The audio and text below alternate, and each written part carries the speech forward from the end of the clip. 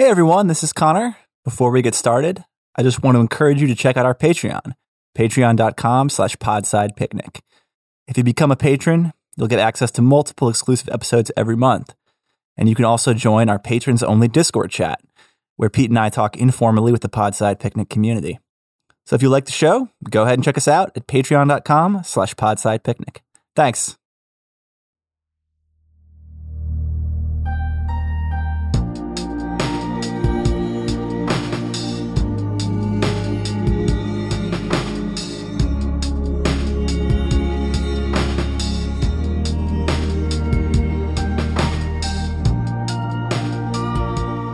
Welcome back to Podside, everybody. It's Carlo. And I'm going to be going solo here because apparently, sadly, Pete had sort of an issue. He said he got some sort of a different type of flu, like a simian flu, he said, something like that. So he's going to be laid up for a while, I guess. I hope he makes it. But with us today, we have Aaron, is it Casillas? Casillas, yeah. Casillas, okay. And then Carly, is it Gomez? It's Gomes. You're 0 for 2, Carlo. Yes. I made the right decision in not going into the big leagues. So, and we're going to be talking about Dawn of the Planet of the Apes. So I'm going to come right out and say that this is the first time I never saw this. This is the first time I saw it. And I am glad that I got an opportunity to see this. I sort of regret not seeing it in the big screen because it must have been really interesting. Yeah, totally. This is a really fun one. And thanks first of all, Carlo, for having us on the show.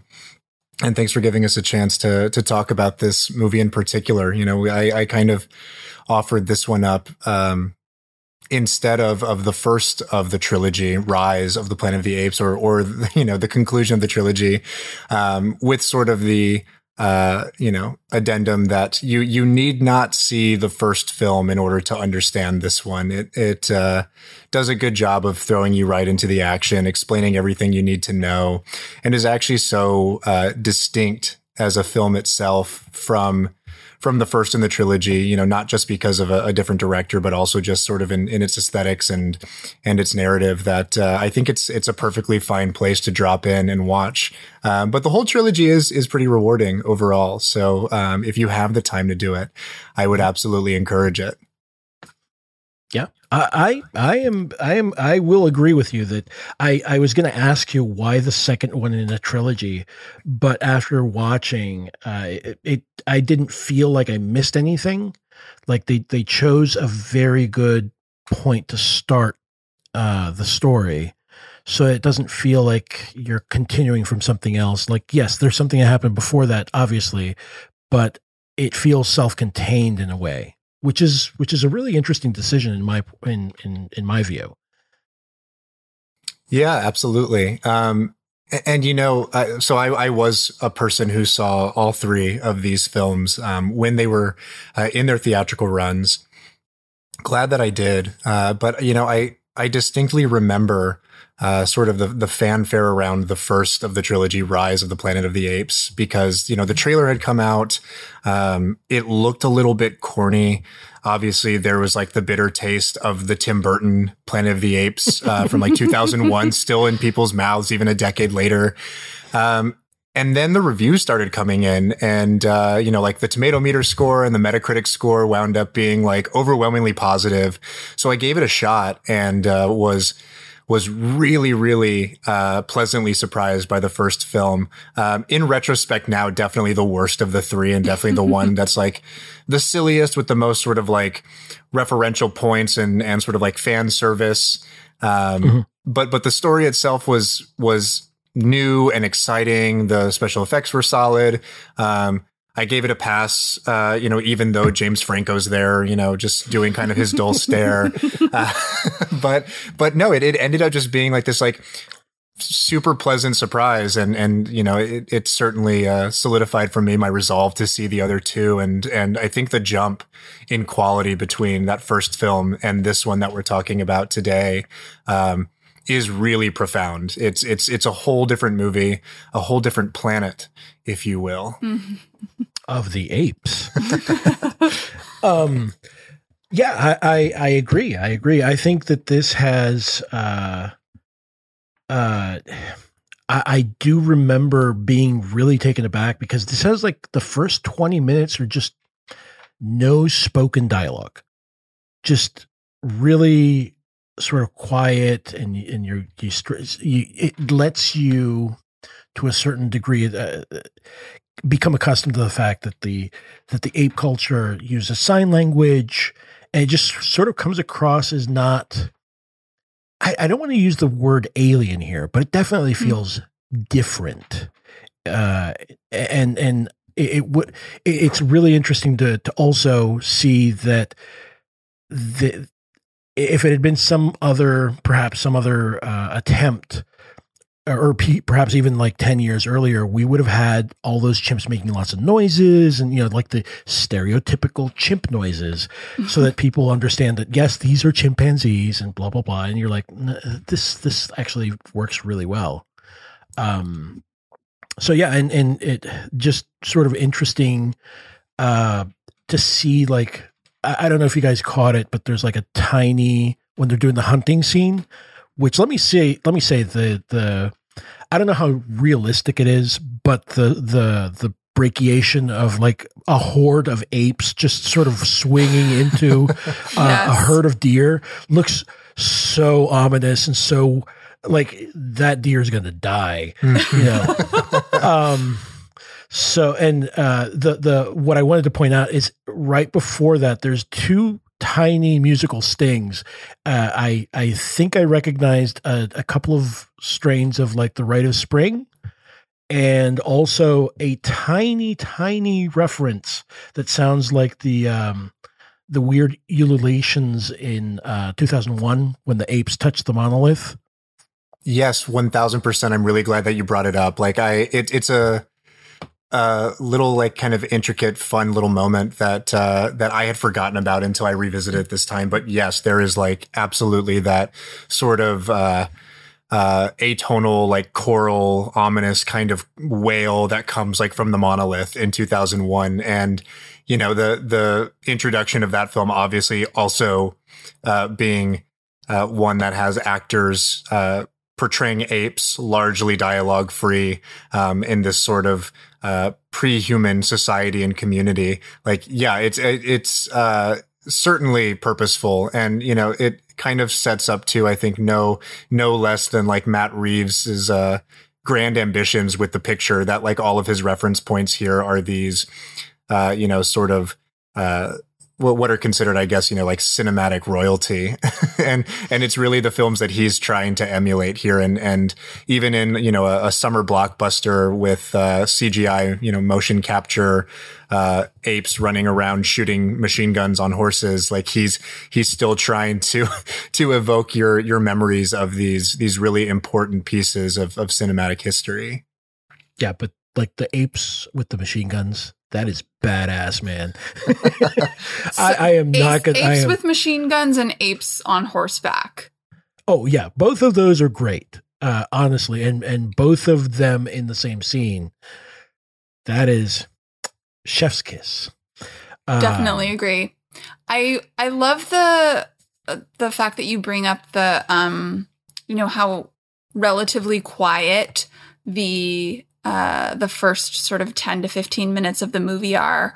And, it does the job of sort of really bringing you in and sort of enveloping you and of course creating tension, but it also really gives you a chance to just marvel at the technical aptitude on display.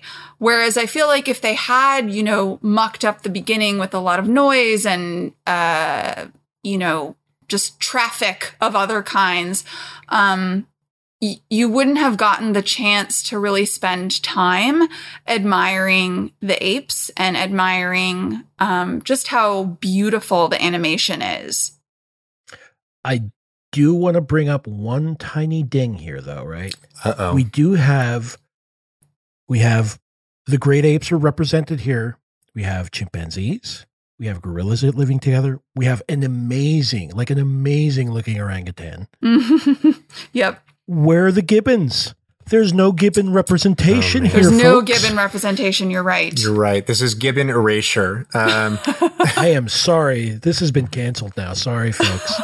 No, I mean the very online, pro Gibbon ape lobby probably has indeed, declared some sort of fatwa on this particular film. It's Matt Reeves is persona non grata to those people. Absolutely, like he is the no love lost here because of his flippant erasure of the Gibbons. So I am in solidarity with the Gibbons on this one. It's a good shout out. Yeah, no.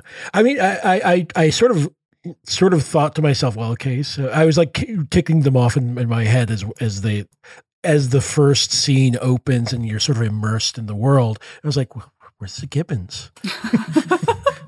You have all the great apes, but not the Gibbons.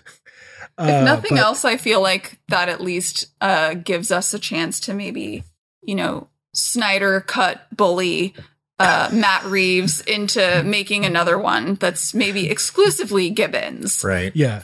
Planet of the Gibbons. Yeah. Planet of the Apes and the Gibbons. Right. Right. Saving them for the inevitable sort of side narrative and sister trilogy that will come, courtesy of Disney now that they own 20th Century Fox. Yeah. I'm just imagining like Gibbons, what weapon would they wield? That's true. Because if the chimpanzees are using spears, I feel like Gibbons might use I don't know. Slings. Yeah, I was going to say something more sort of like something that's more gymnastic. Yeah, because I could just see them like cartwheeling and getting like maximum acceleration and then just letting loose up. I'm very on board for this movie, guys, for the record. We're pitching it here right now. So Matt Reeves, if you're listening to this, please get in contact. He is stuck in the purgatory of a never-ending Batman film production right now, I'm sure. Right. Who knows when we'll see that one? He's trying to convince Robert Pattinson not to hang dong. I don't think put the bat suit back on, Rob. Right. Okay. Back to Dawn of the Planet of the Apes. Yes. One thing I do want to shout out here, because it's inseparable from the quality of this film, is obviously just the amazing work from Weta Workshop, who was behind a lot of the special effects in the Lord of the Rings trilogy, in Peter Jackson's King Kong, obviously all the Peter Jackson productions, and remains a force in digital film technology and special effects development. But specifically like the actors who are doing the mocap work here, Andy Serkis, I think, is obviously the best of them. And is just like an unbelievable actor. Like he imbues this creation of Caesar with so much pathos that it's like heartbreaking every time you see him on scene. But also like Toby Kebbell as Koba, the villain here, who's just like phenomenal. And another fun one who's kind of a maven of like a stunt and digital work in Hollywood, who but often gets maligned, I think, is Terry Notary. I guess that's how you say his name. Maybe his last name's Notary. I don't know. It's spelled the same. But there is a fun through line here that, Andy Serkis worked with Weta to portray Gollum, Smeagol in the Lord of the Rings trilogy. He goes on to then do the mocap work for King Kong in Peter Jackson's King Kong. He comes to these films and works with Terry Notary, who is, portraying Rocket in this one and a couple of the other apes in some of the other films.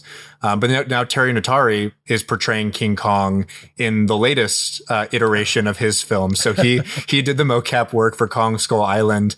I don't know if he's the one doing it in Godzilla versus Kong as well, but clearly there are only two actors who can really effectively portray the great Hollywood apes, and it's Andy Serkis and Terry Notary.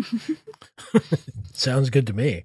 I mean, if we could just keep Andy Serkis in business for a long time, I think he'll be happy too. Yeah. We will all be happy. We will be a better people for it, I think.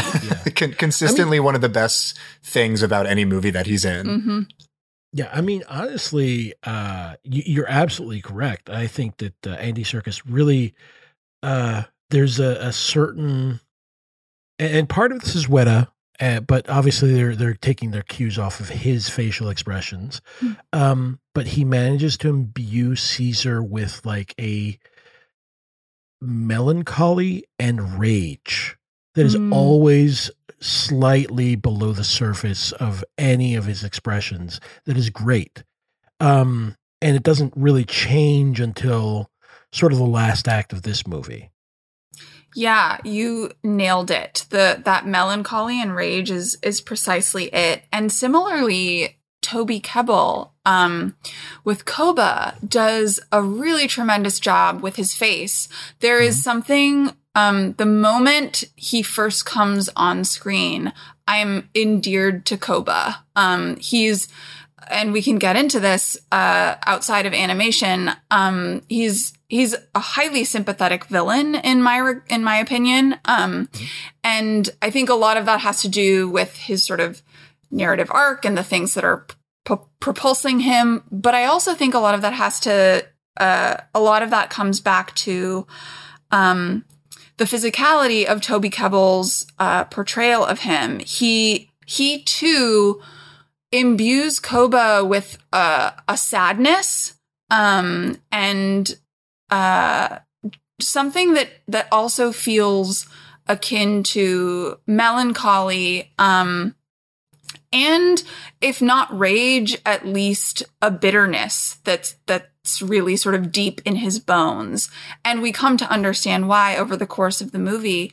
But his face in particular is one that is interesting because there's a lot of scarring on Koba's face, his animated face, which you would think would sort of get in the way of how emotive the animation is able to be, but he still somehow manages to just be heartbreaking, when you look at him. I think you touched upon so I did want to bring up that on the one hand, part of the sympathy and sort of like the I suppose the tugging at the heartstrings that the character just visually engenders is because he's so scarred, and he does have, sadly, the stereotypical scar over the eye, which means that you're going to be a bad guy. You're going to be a bad guy. But and this is the funny thing, and I'm not sure if this was Kebbell's acting, like his physicality, but he manages to hang, like his lips are sort of always hanging open. Yes. So he also looks somewhat dim. And I don't mean that in a mean way. It just sort of, that's just the way he's been hurt. And you understand that as the story progresses, his trauma and his past of being horrifically abused, and like he points to like his wounds that one time when Caesar's first has that closing or becoming close to the humans, or at least let them through, and he points to all his scars and says, this human, and it sort of it drives home, if you didn't know it, exactly where he's coming from. Precisely. And you realize that this is just setting up, like that's a emotion, like it's supposed to tug on your emotions because you understand that he's been abused, but it's also setting up sort of an ominous undertone that he may never be satisfied because he's had such a bad time of it with humans. Yeah, and he, his I think the clarity in his worldview is one that might get lost on an audience because there's a lot of other stuff that we get thrown sort of at us to further villainize him further down the road. But at the end of the day, Koba's perspective is quite simple. It is that humans are bad, period. And if they have power, they will do what they always do, which is hurt everyone. They will kill us. They will hurt everything around them in order to maintain their power. So, you know, his perspective is definitely one that I feel like is the most consistent of all the different sort of political threads within the narrative. And you know, with Caesar standing in contrast, Caesar is for lack of a better phrase, like lib shit. Like he's just, you know, I like wrote down in my notes when we were watching it this last time, I was like, is Caesar lib shit? He kind of is. Because he really wants, you know, he wants unity, he wants peace. And that's because he hasn't been traumatized, to your point, the way that Koba has. And so his perspective is definitely one of, he's okay with capitulating. He's okay with compromising because he doesn't want, you know, more death and destruction. Similarly, Koba is trying to prevent that as well. He fears, you know, the amount of destruction that would come with humans gaining power again. Yeah. And I mean, we don't have to get too much into the politics of the film, but you know, because that's kind of what we do on our show. It's something that we can't really escape anymore. We've just been, you know, conditioned to always see them, and part of it was, you know, when we were watching it this time, because this is the first time that I've really seen it since I saw it in its theatrical run, or I guess a few years ago, but have certainly been like more radicalized Lots in the happened years since then. Yeah. Yeah, But no, yeah- I mean, just quick note. Feel free to talk as much politics about it as you want, because we come at this from a leftist perspective, or as close as we can get, right? And I am totally in agreement with Carly in this one. I do think that Caesar is hashtag not all humans. Right. That is exactly what he does. Totally what he is. But that's you even were- better. But Aaron, you were going to say, Yeah. sorry, I cut you off. No, that's okay. I appreciate you know, granting us the permission to go down this avenue. So, yeah, you know, and maybe I'm the only one here who has actually seen the first of the trilogy, Rise of the Planet of the Apes, but that film, you know, spoiler alert, culminates in this big showdown between the newly freed apes and SFPD on the Golden Gate Bridge. And Caesar is able to like lead this army across the bridge into the Marin Headlands and like face off against the cops. Pretty minimal casualties because he still obviously has like a very soft spot for humanity and doesn't want to kill unnecessarily. But you know, they kind of liberate themselves. And so this movie, you know, is kind of living in that weird sort of fading afterglow, like after the moment of revolution. And it's the moment where like they have an opportunity to like build something in a new image. You know, it's sort of that kind of fantastical, like pre-utopian sort of society that we talk about after the struggle. And you know, Koba is coming at it from like a very inflexible, like really principled position that, you know, like that the people that Caesar is trying to help are the oppressors, that given, you know, their druthers and full capacity like that they once had, all that they will attempt to do is restore the order that they put in place before. And so like, I totally do, like, beyond just like the sympathy of Koba being like this like broken ape, you know, and this character who like through no fault of his own has been like battered and abused into like rage and anger. You almost, yeah, you do see his point, you know, like there's a part of him, you know, like hashtag, you know, like Koba was right or whatever, right? Like, Yeah. like, and, you know, Caesar's like flexibility or his willingness, like we said, to capitulate is something that's so fascinating to watch happen, because you do kind of empathize with the position, because you do want to see, you know, some level of unity, some level of cooperation. But at the same time, you realize too, just how undermining those decisions are to his ultimate project of creating the sustained utopia and safe life for all of the apes. So I want to jump ahead real quick, because I think I agree with you. I agree that, hashtag Koba did nothing wrong.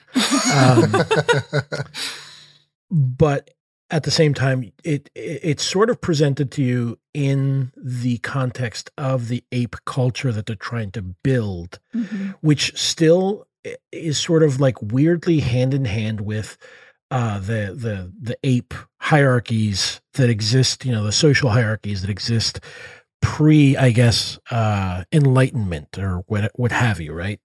Before they became intelligent. They haven't shed the idea that they can make something new, and it seems like they're trying to do that, but not perhaps as fast as they need to. But at the end of the movie, it does seem, for all of Koba's villainized, and Koba is definitely a driving force of the conflict that occurs, he is actually proven right, because at the end, Caesar has to basically grudgingly admit that the war's already started. You got to go, and we can't protect you. So I like you, but I can't speak for anyone else. Yeah, absolutely. And, not to give too much away in terms of the third installment in the trilogy, because it's definitely worth your time and really fun. And Matt Reeves is shouting out 2001 in Dawn of the Planet of the Apes. He shouts out Apocalypse Now in War for the Planet of the Apes. So there's like a whole like journey down river into the depths of the soul kind of narrative for like half of that film. But you're absolutely right. And yeah, the third film in the trilogy very much informs Koba's philosophy and his worldview, which is that at a certain point, like the humans have amassed basically all of their military strength and aren't satisfied with simply just coexisting, and aren't satisfied with simply just like surviving and rebuilding. Like they actually have this prejudice against the apes, because they blame them largely for the horrible, caustic, the damage to society that's befallen them because of this simian flu. So not only do they want to like restore order and gain power again, but they actually want to just completely snuff out the apes. So the third film in the trilogy completely proves Koba's worldview, his position, his politics, completely correct. The humans in the third film are ostensibly all operating from Carter's ideology in this movie. Carter is, representative of that conservative point of view that, one, just like doesn't believe in science, and two, does not see that it's actually humans that created the finger quote simian flu with their sort of meddling with nature. And it's always like an Alzheimer's cure gone awry, right? I feel like in every movie, that's what it is. And so his perspective is absolutely one that, Koba quite accurately applies to all humans, which is that he doesn't believe that it was their fault. He believes it was apes' fault, and that they're the reason for all of this death and destruction, and that they are animals and nothing more, and should be dealt with accordingly. And yeah, it is sort of sad, and also I think kind of fulfilling that Koba does end up being correct in his read on the situation. Yeah. I mean, this is to flash forward ahead a little bit. This is sort of even a better, sort of like a better conflict than we see in a similar movie, which is, Killmonger versus T'Challa. Yep. Where Killmonger is absolutely correct. Sure, it's I did see him say, like, well, he wanted to make sure that that arm everyone and then Wakanda will be on top. It was like, okay, maybe someone else gets a turn at it. It is imperialist, but sometimes you're like, it's a movie. Yep. This is a revolution, and I'd like to see that. But yeah, I think that in this case, it's weird because Koba is proven more correct than Killmonger is. Agreed. To a certain extent, Killmonger's message is blunted and sort of placed in a weird neoliberal wrapper that, like, oh, we just need more sort of charter schools in the nice place, in the nasty places to bring these people up. And you're like, that's a yikes, folks. That's a yikes. That's a big time yikes. Yeah. And it's funny too, because like one of the things that I was coming to when we were watching this film this time is the realization that this film, released in 2014, War for the Planet of the Apes, its sequel and the final part of the trilogy, in 2017. Something very big happened between those two in terms of American politics. And, and you don't say. Yeah. What happened? What now? Well, I'll let you guess.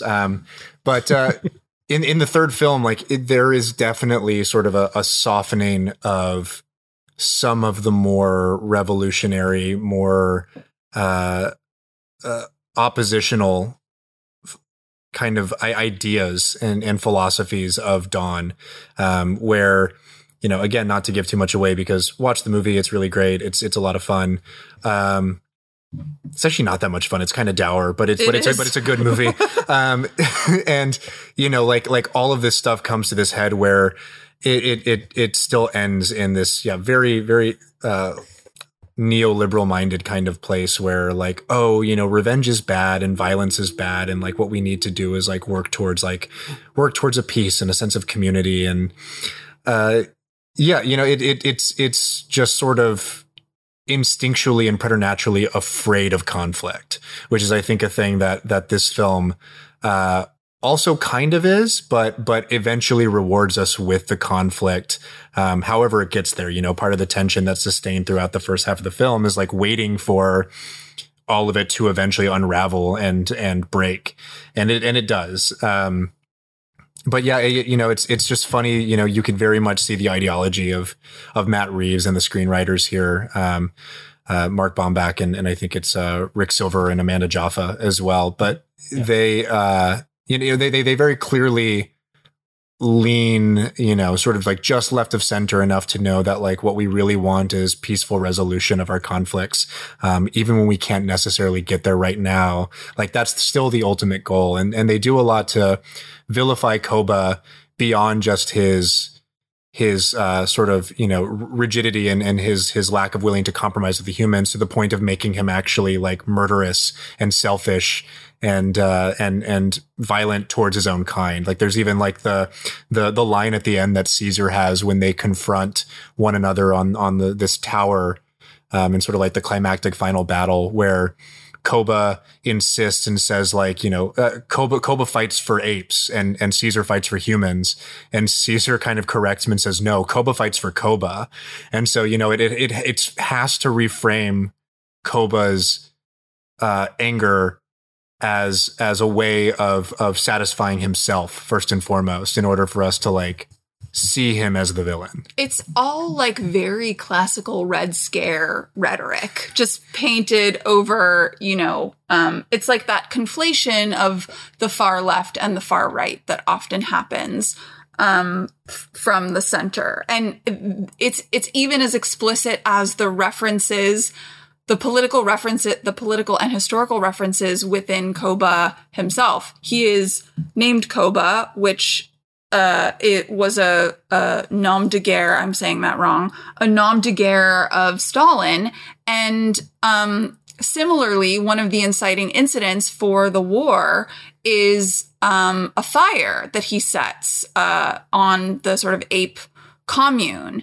And that is referencing the Reichstag. I'm also saying that incorrectly. It's pretty close. Reichstag fire of 1933 that Hitler famously set ablaze. So even in the figure of Koba himself, there is this confusion of, far left, far right, and sort of where he sits in that. And that confusion is it's the same confusion we see deployed strategically, often in popular culture and in media. I absolutely was completely off-put. I was totally bristling at the Koba fight for Koba, nudge that they threw in there, because that just felt disingenuous to that character. It really felt like they were doing a lot at the end. He's sort of tossing apes off balconies and shit. And it's like, okay, that's not what he's here for. But it did also reveal the politics of the creators quite clearly. Yeah. I mean, on the one hand, Koba couldn't get himself a helicopter to throw people out of. So that's true. Right. Very true. But I also, so in that sense, I totally see what you're saying. And I agree with you that there is a little bit of a conflation between like communists and fascists. They're the same thing. You're like, right. No. This ain't the same thing.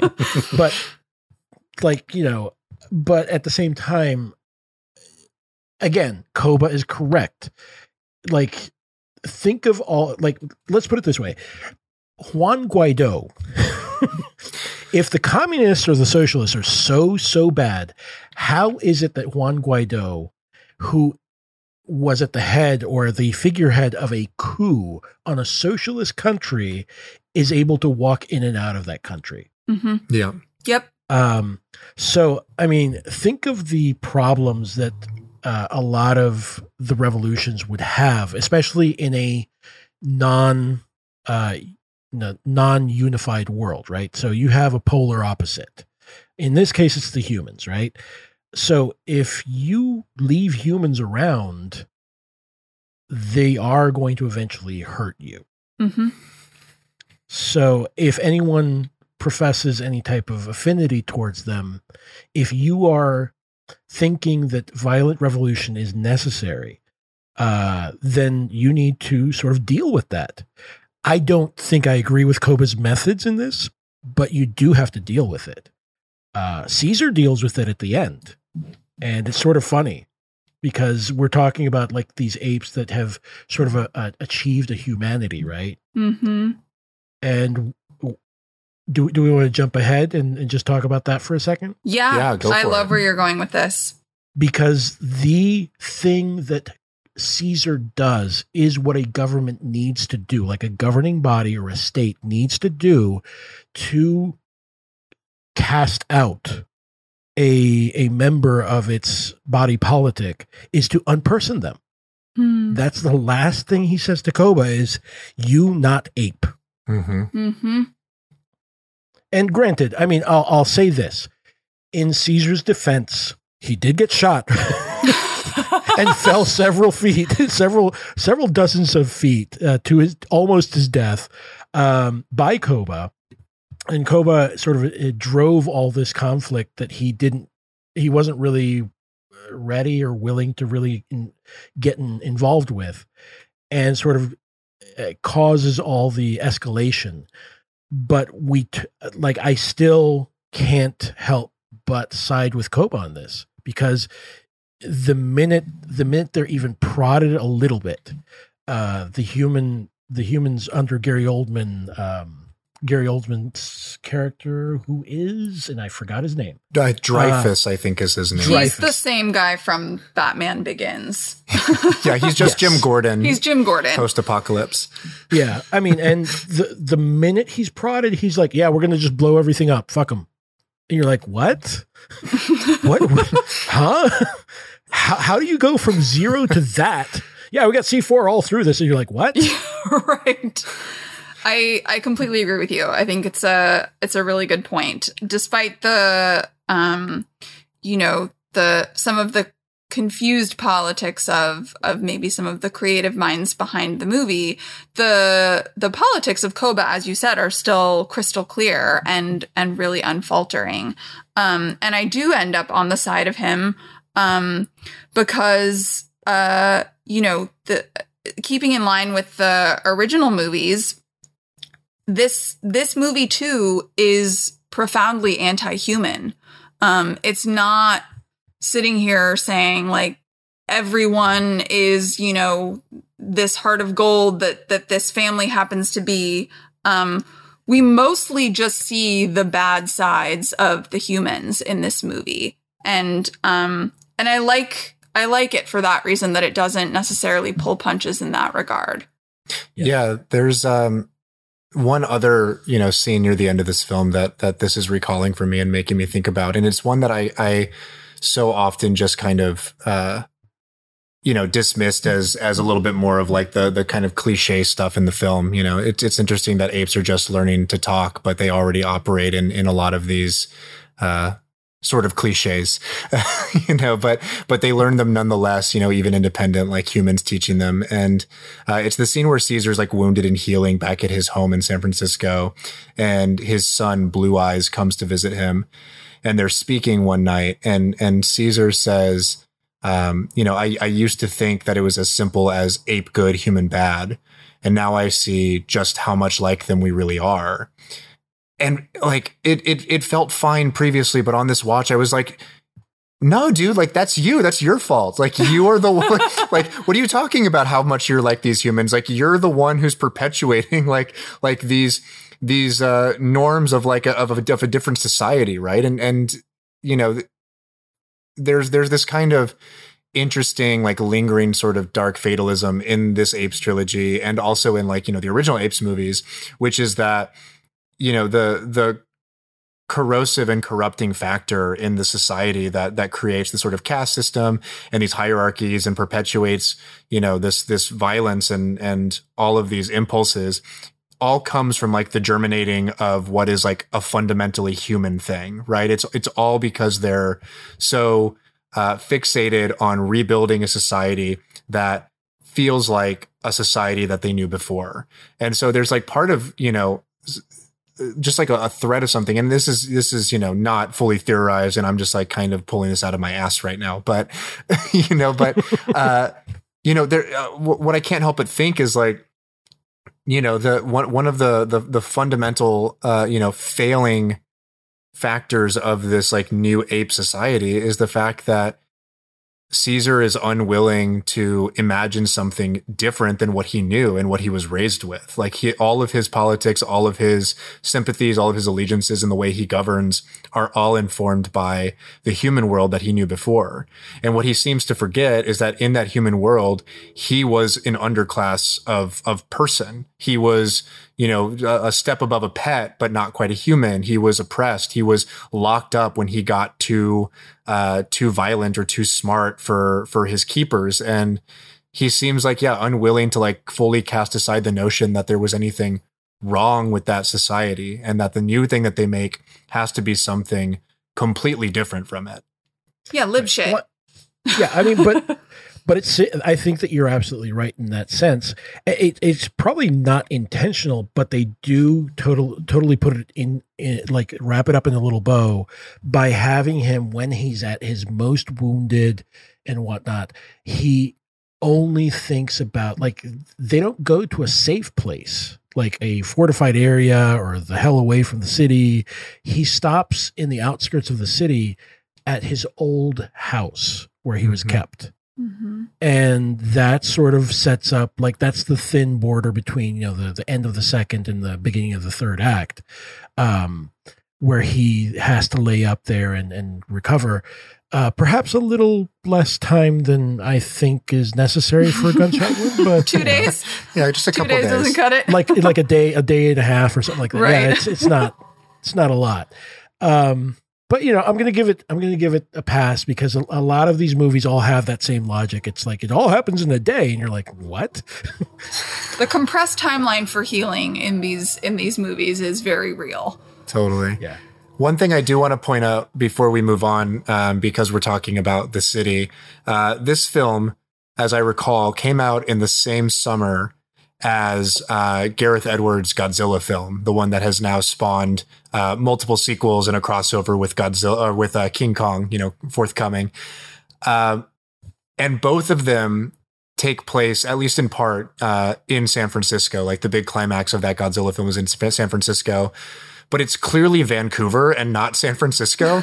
And this film actually was shot on location in SF, and they definitely took, actual footage of the city and then, just digitally enhanced them and produced this kind of post-apocalyptic patina over actual footage. And we are Bay Area based. We live here in San Francisco, and watching this movie compared to Godzilla, both in a theater in the middle of San Francisco, I was like, one of these feels really authentic. One of these feels like the places I walk by every day. And one of these is clearly Vancouver. Like Godzilla, it doesn't even get like the color of the Golden Gate Bridge right. Like it's like almost kind of like a brick red, which it totally isn't. And maybe part of it is like the color timing in the movie, but it's so obviously like not San Francisco. And it's just like one of the charming things about these films is like recognizing specific street corners and spaces that I have been down. Yeah. Well, I was going to ask you, because this definitely feels much more rainy. It felt a lot more sort of drearily overcast. And I was thinking, is this the Pacific Northwest? Did I get this wrong? I thought I saw the Golden Gate Bridge, but maybe I'm wrong. It definitely feels very Seattle. You're right. There's a lot of precipitation.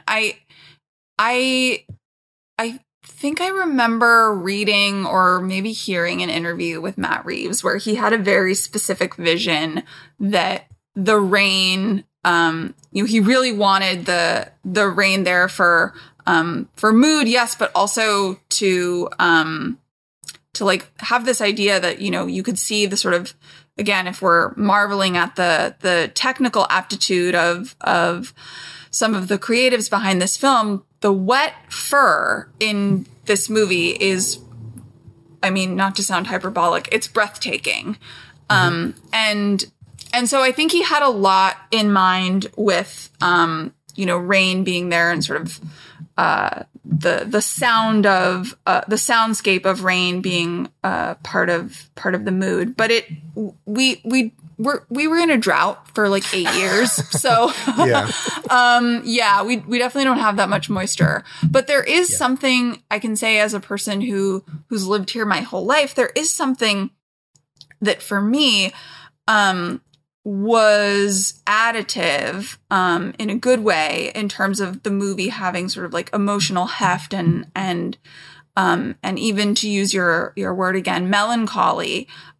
Seeing these street corners and seeing these buildings and knowing that they've got the distance right. Like I knew they were not on a set by the way that I could, that I saw Market as it was related to the Transamerica building. And there's something really sad and ominous about seeing this place that is so vibrant and has so much energy, and seeing it very realistically portrayed, in a post-apocalyptic setting.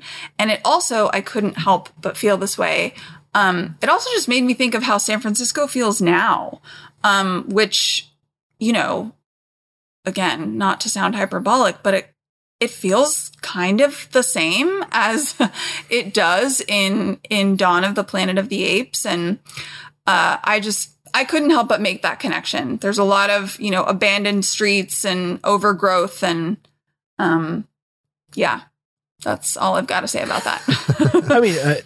To be fair, I immediately filed out the sort of like, oh, it's really raining. I was like, oh, it's been 10 years. Maybe the weather patterns have sort of gone back or something like that. I don't know.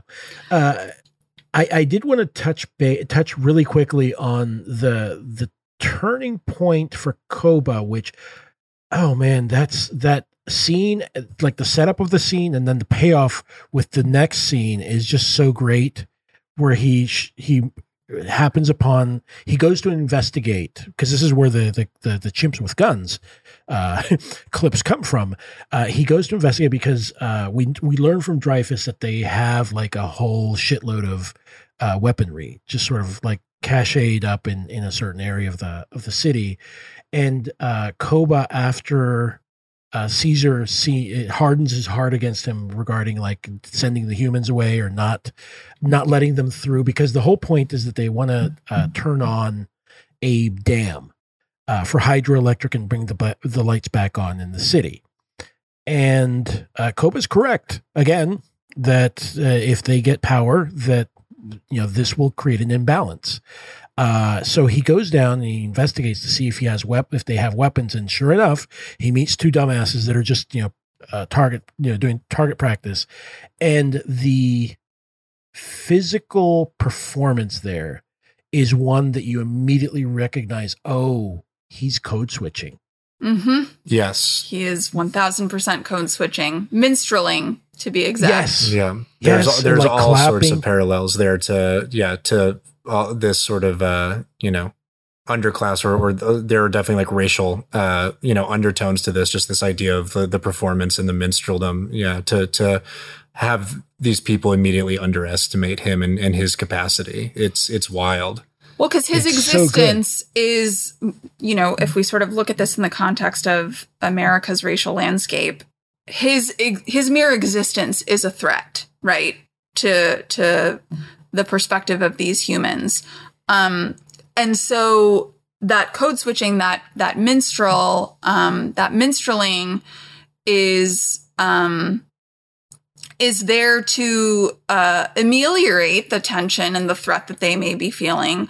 But the thing I love about that scene, I'm really glad that you brought it up, Carlo, because the physicality of Toby Kebbell's performance is tremendous. Again, there is a sadness to that performance that I think makes it hit even harder than just the fact that it's happening to begin with, and you understand its allegories.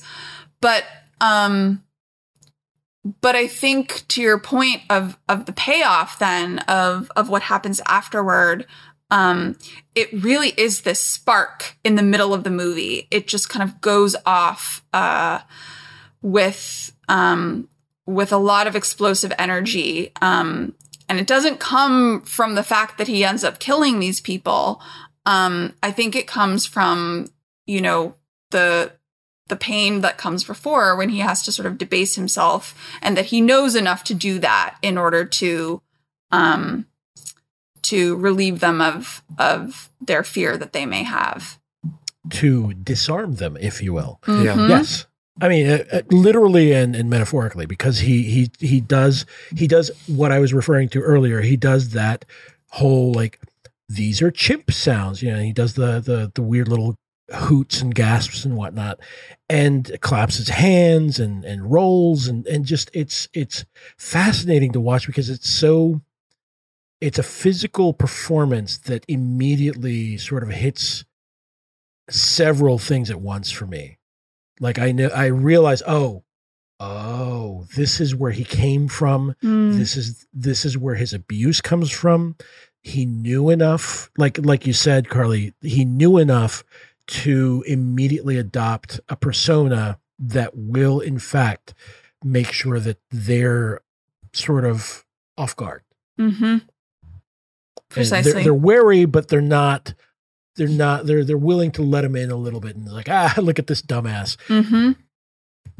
Yeah, that sequence is heartbreaking and completely arresting. Yeah, as soon as when he returns to Fort Mason the second time, and begins in that sort of like playful, performative kind of way, where he's doing the cartwheels and the raspberries and drinking the Blue Label scotch and spitting it back out at them to, like, kind of, yeah, like you said, disarm them. like, you know what's coming already. You know that the resolution has already been made. Like he's already decided in his head what's going to happen next, and you're just waiting for it. And so, like, you know, when the gun changes hands and he, you know, kind of swipes it from one of these guys at the weapons cache, you know, your heart skips a beat a little bit. You kind of hold your breath, and then when the gun finally goes off, it's like, yeah, it like Carly said, it's this sort of like firecracker in the middle of the entire narrative. And so much of the tension is released, but also just like driven even further past a breaking point, in terms of your watch. And yeah, I mean, it's so much of like the first half of the film, I think, you know, the whole thing is terrific, but I think that so much of the reward of the film is in that first hour and, you know, change, before Koba pulls the trigger, and just how good they are at manipulating that tension and sustaining it and waiting for violence to finally break out, that it feels really earned by the end. Yeah. Yeah. I mean, and that's the thing. I think that the first scene provides like that dramatic tension that the second scene, you're just like vibrating by then. You're like, oh shit. And it's like, it is a complete dramatic irony moment, right? Because you know what's going to happen. You absolutely know what the outcome of this scene is. You're not sure of the particulars, but you know that these two guys are going to die. And it's sort of brilliantly sort of contrasted by the fact that he's acting really like even sillier than the first time. Mm-hmm. And the sillier he gets, the more unsettled I got. I don't know about you guys. Yes. Completely. You nailed it. That's that is one of the most beautiful parts of that scene, is just how unsettling it all is. And you also can't help but then, you know, think about the real world proxies. And it makes that scene even more unsettling, particularly as we think about, you know, the landscape of the last year and just Black Death pervading the conversation in a way that it hasn't since the early 90s, I think. I think watching this movie post, you know, the tumult of last summer and the discourse that's ensued since then, I think the last time I had seen this movie was maybe 5 or 6 years ago. So certainly didn't have that much resonance, but I found that scene even more sort of disturbing and unsettling, just thinking about, you know, the sort of allegories that has with interactions with police in communities of color, which, you know, we certainly don't need to get into, but I think that's one of the reasons that I actually found myself more sort of just unsettled and vibrating, as you said, with that particular scene. Yeah. I mean, and the funny thing is that I kept on debating myself as I was watching this, because I was worried before I started that somehow, you know, it's the old sci-fi thing, right? Where, oh, it's not black people, it's robots, or right. You know, aliens, right. Or whatever.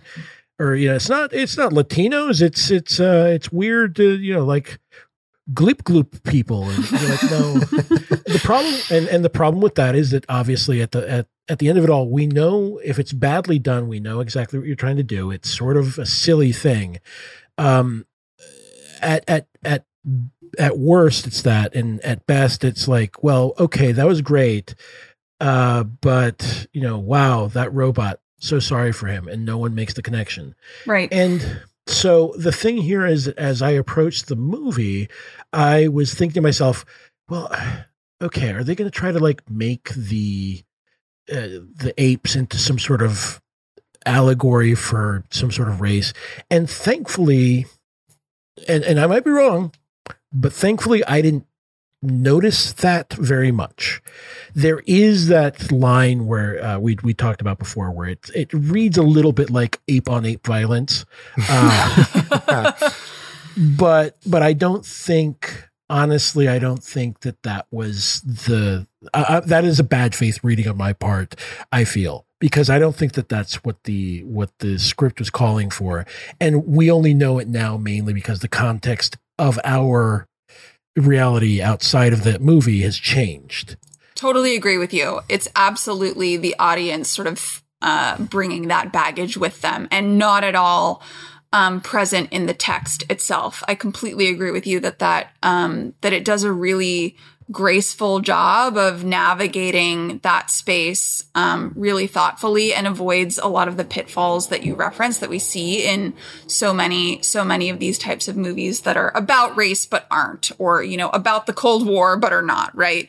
And I think the other thing too that I brought with, you know, to the movie, that the movie was not telling me to intuit in any way, is all of this sort of historical baggage that we have around like phrenology and, you know, sort of justifications that we have for oppression of certain people.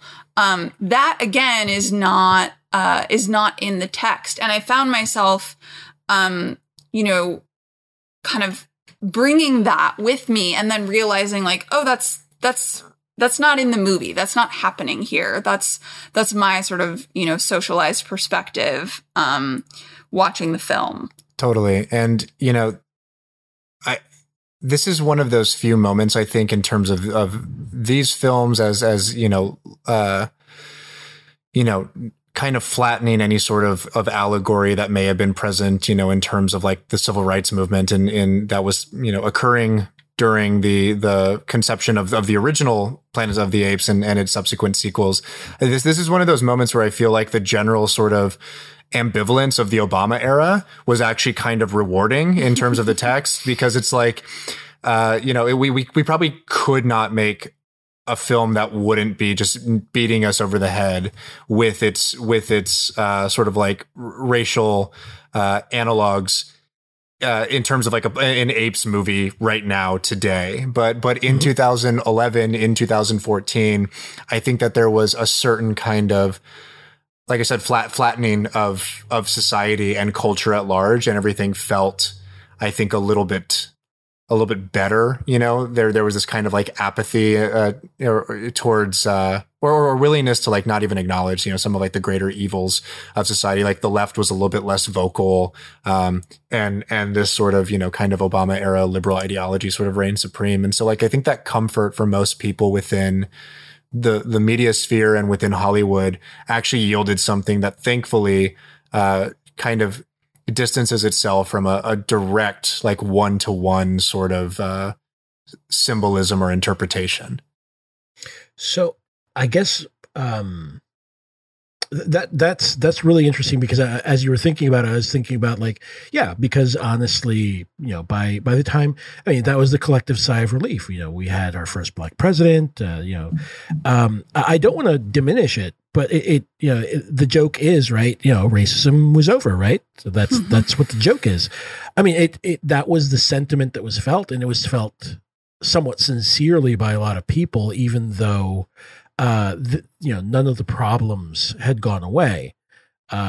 So, you know, I can't speak for anyone who thought differently, because I gotta admit, I was taken in by it as well. It felt like a big moment.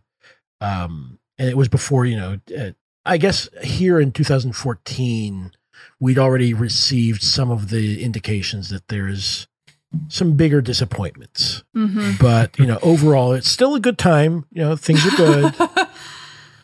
You know, he's obviously going to be in for another, you know, as the movie says, a third term, right?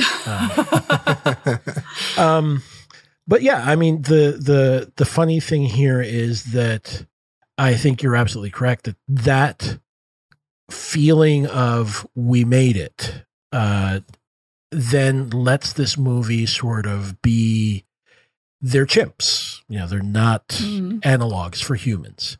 There's a which is actually paradoxical, because of that, they are granted a sort of dignity that humanity generally gets on screen. Mm-hmm. And we haven't even talked about like the human family, because they are not relevant to this story. They're absolutely not.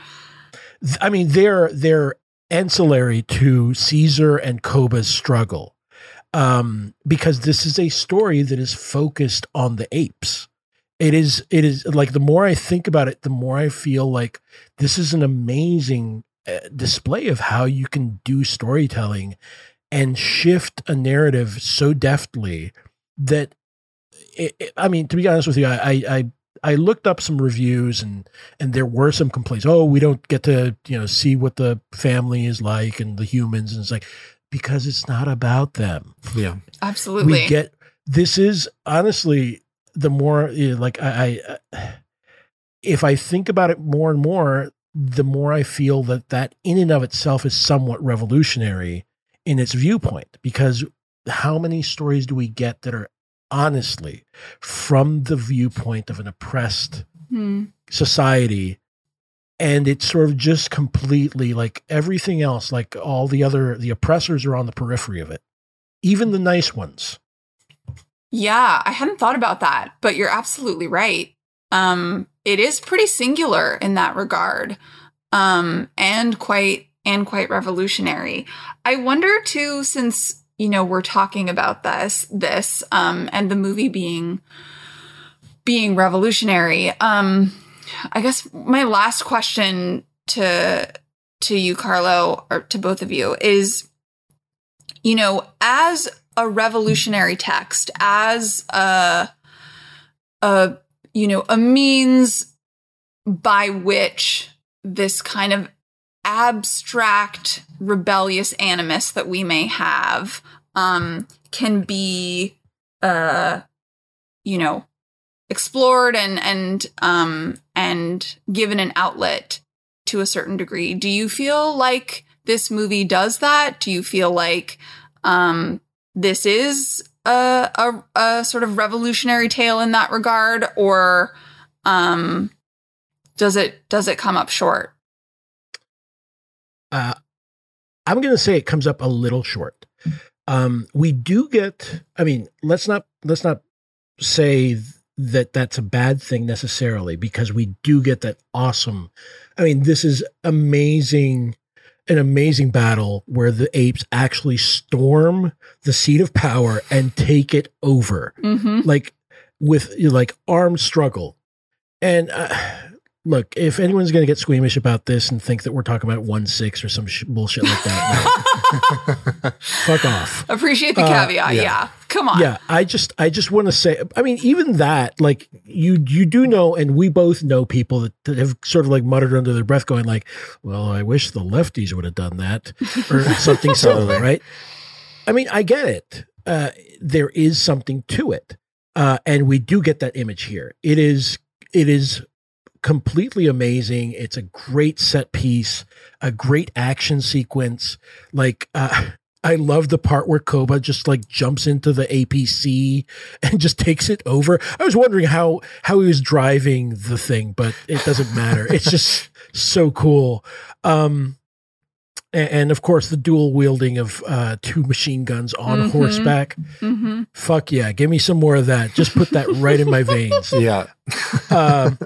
But at the end of it all, like they do need to put the genie back in the bottle, and they manage to do it by completely vilifying and then unpersoning Koba. So, on the one hand, you do get that awesome scene. On the other, the counter-revolution and the reestablishment of, I do want to say it's not a status quo. So I'll stop there.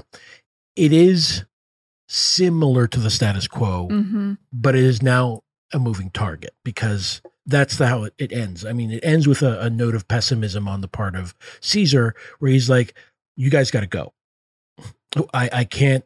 You guys got to go. I didn't want war. I know you didn't either. I like you just fine. Get the fuck out of here. Totally. Yeah. I think, Carlo, you're 100% correct. And, one of the things that we always come back to on our show is, this idea that however revolutionary and however sort of, however willing a filmmaker or an artist or a movie, specifically in the 90s, but even today, however willing, creators are to like show these sort of countervailing ideologies and you know, these sort of differences of opinion, it all inevitably just comes back to reinforcing and like manufacturing this consent for the status quo or for like the middle ground. And it like, it's just what happens in Hollywood cinema, you know, especially of this ilk. Like you said, you know, Killmonger, also was right in Black Panther. And it's a movie that just like is totally not willing to acknowledge like the revolutionary underpinnings of that character and satisfies itself with, like you said, like building more charter schools. Like that is the literal ending of Black Panther is, you know, Chadwick deciding, oh, we're going to build more charter schools. So yeah, I mean, I don't think this is a text that seems interested in offering any sort of alternative to that ideology. I think all it does is in fact sort of vilifies the extremity, you know, and just kind of rigidity of that thing. You know, it falls very, very firmly in line with a lot of these kinds of texts that just always say compromise is important. Like a willingness to try to find a middle ground is important. You know, we were waxing and, you know, through our nausea talking about that Bruce Springsteen ad from the Super Bowl, about the middle, right? Like, you know, like, oh, you know, like the middle is the most satisfying place to be. Like we need to come together. We need to find this space, not acknowledging in any way that like these two positions are diametrically opposed to one another. And this film can't find a satisfying way to reconcile it either, because we do like just sort of intrinsically empathize with the humans because we are humans and we want to see them like at least survive, you know, or you know, and peacefully coexist with the apes in some way and not be evil and not be militaristic and imperial. But there's also this acknowledgement within the film that that's just like not really possible. Despite all of its sort of gestures and genuflecting towards this idea that it's what's necessary, even if it's out of reach at the moment. Right. I mean, and that is obviously the lure, right, of incrementalism. Right? Mm-hmm. Yeah. Like, well, we got it a little closer. So yeah, I have so many mixed feelings about that because I mean, I want this, and I do think that this has its revolutionary aspect is in fact centering the apes who have been oppressed. Mm-hmm. It does have that brilliant set piece and action sequence where they do storm the seat of power. They are rebuffed because of internal strife. But it is a fantastic scene. But at the end, it does have like that moment where we gotta rein it back. You know, I wanted peace, but you know, this is what I got. And that being said, and the lure of the middle. Have you guys seen the original Karate Kid? Yep. Yes. Miyagi had the wisdom. You can't stand on one side of the road. If you stand in the middle of the road, you get squished like a grape. Mm-hmm. He's correct. I mean, he is correct. The grip of capitalist realism is mighty and far-reaching, right? So for all of the revolutionary animus that this movie has, it still is, you know, being made in a system of corporate media, run by people who, I'm presuming, can't necessarily imagine a world beyond the one that we live in. And so it will always fall short in that regard, I think. But that's maybe me being too bleak about it. No, I agree with you, and I think that it's reflected in Caesar. Like we've been talking about this for, you know, an hour plus, but Caesar just cannot imagine what an actual changed future that is not anchored to a past would look like, and he himself is afraid.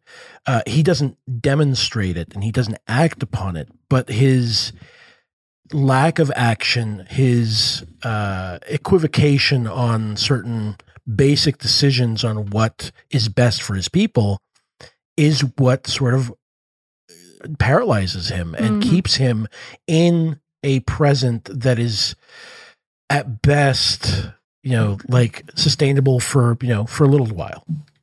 Totally. It's, and I know we're kind of past point, but I did want to bring up this thing that I was thinking about when you said that, Carlo.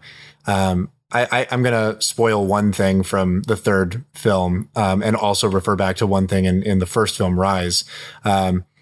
This series kind of functions in terms of its like proximity to the original films as sort of like a prequel trilogy, right? Like it's supposed to be independent from that, but in Rise of the Planet of the Apes, there is like a brief sort of fan servicey cutaway to a television set where they are showing the launch of the Icarus, the spacecraft that Charlton Heston is on that eventually comes back to Earth sometime in the future when apes have taken over. So we know that like that particular group of people and those characters do exist in this universe.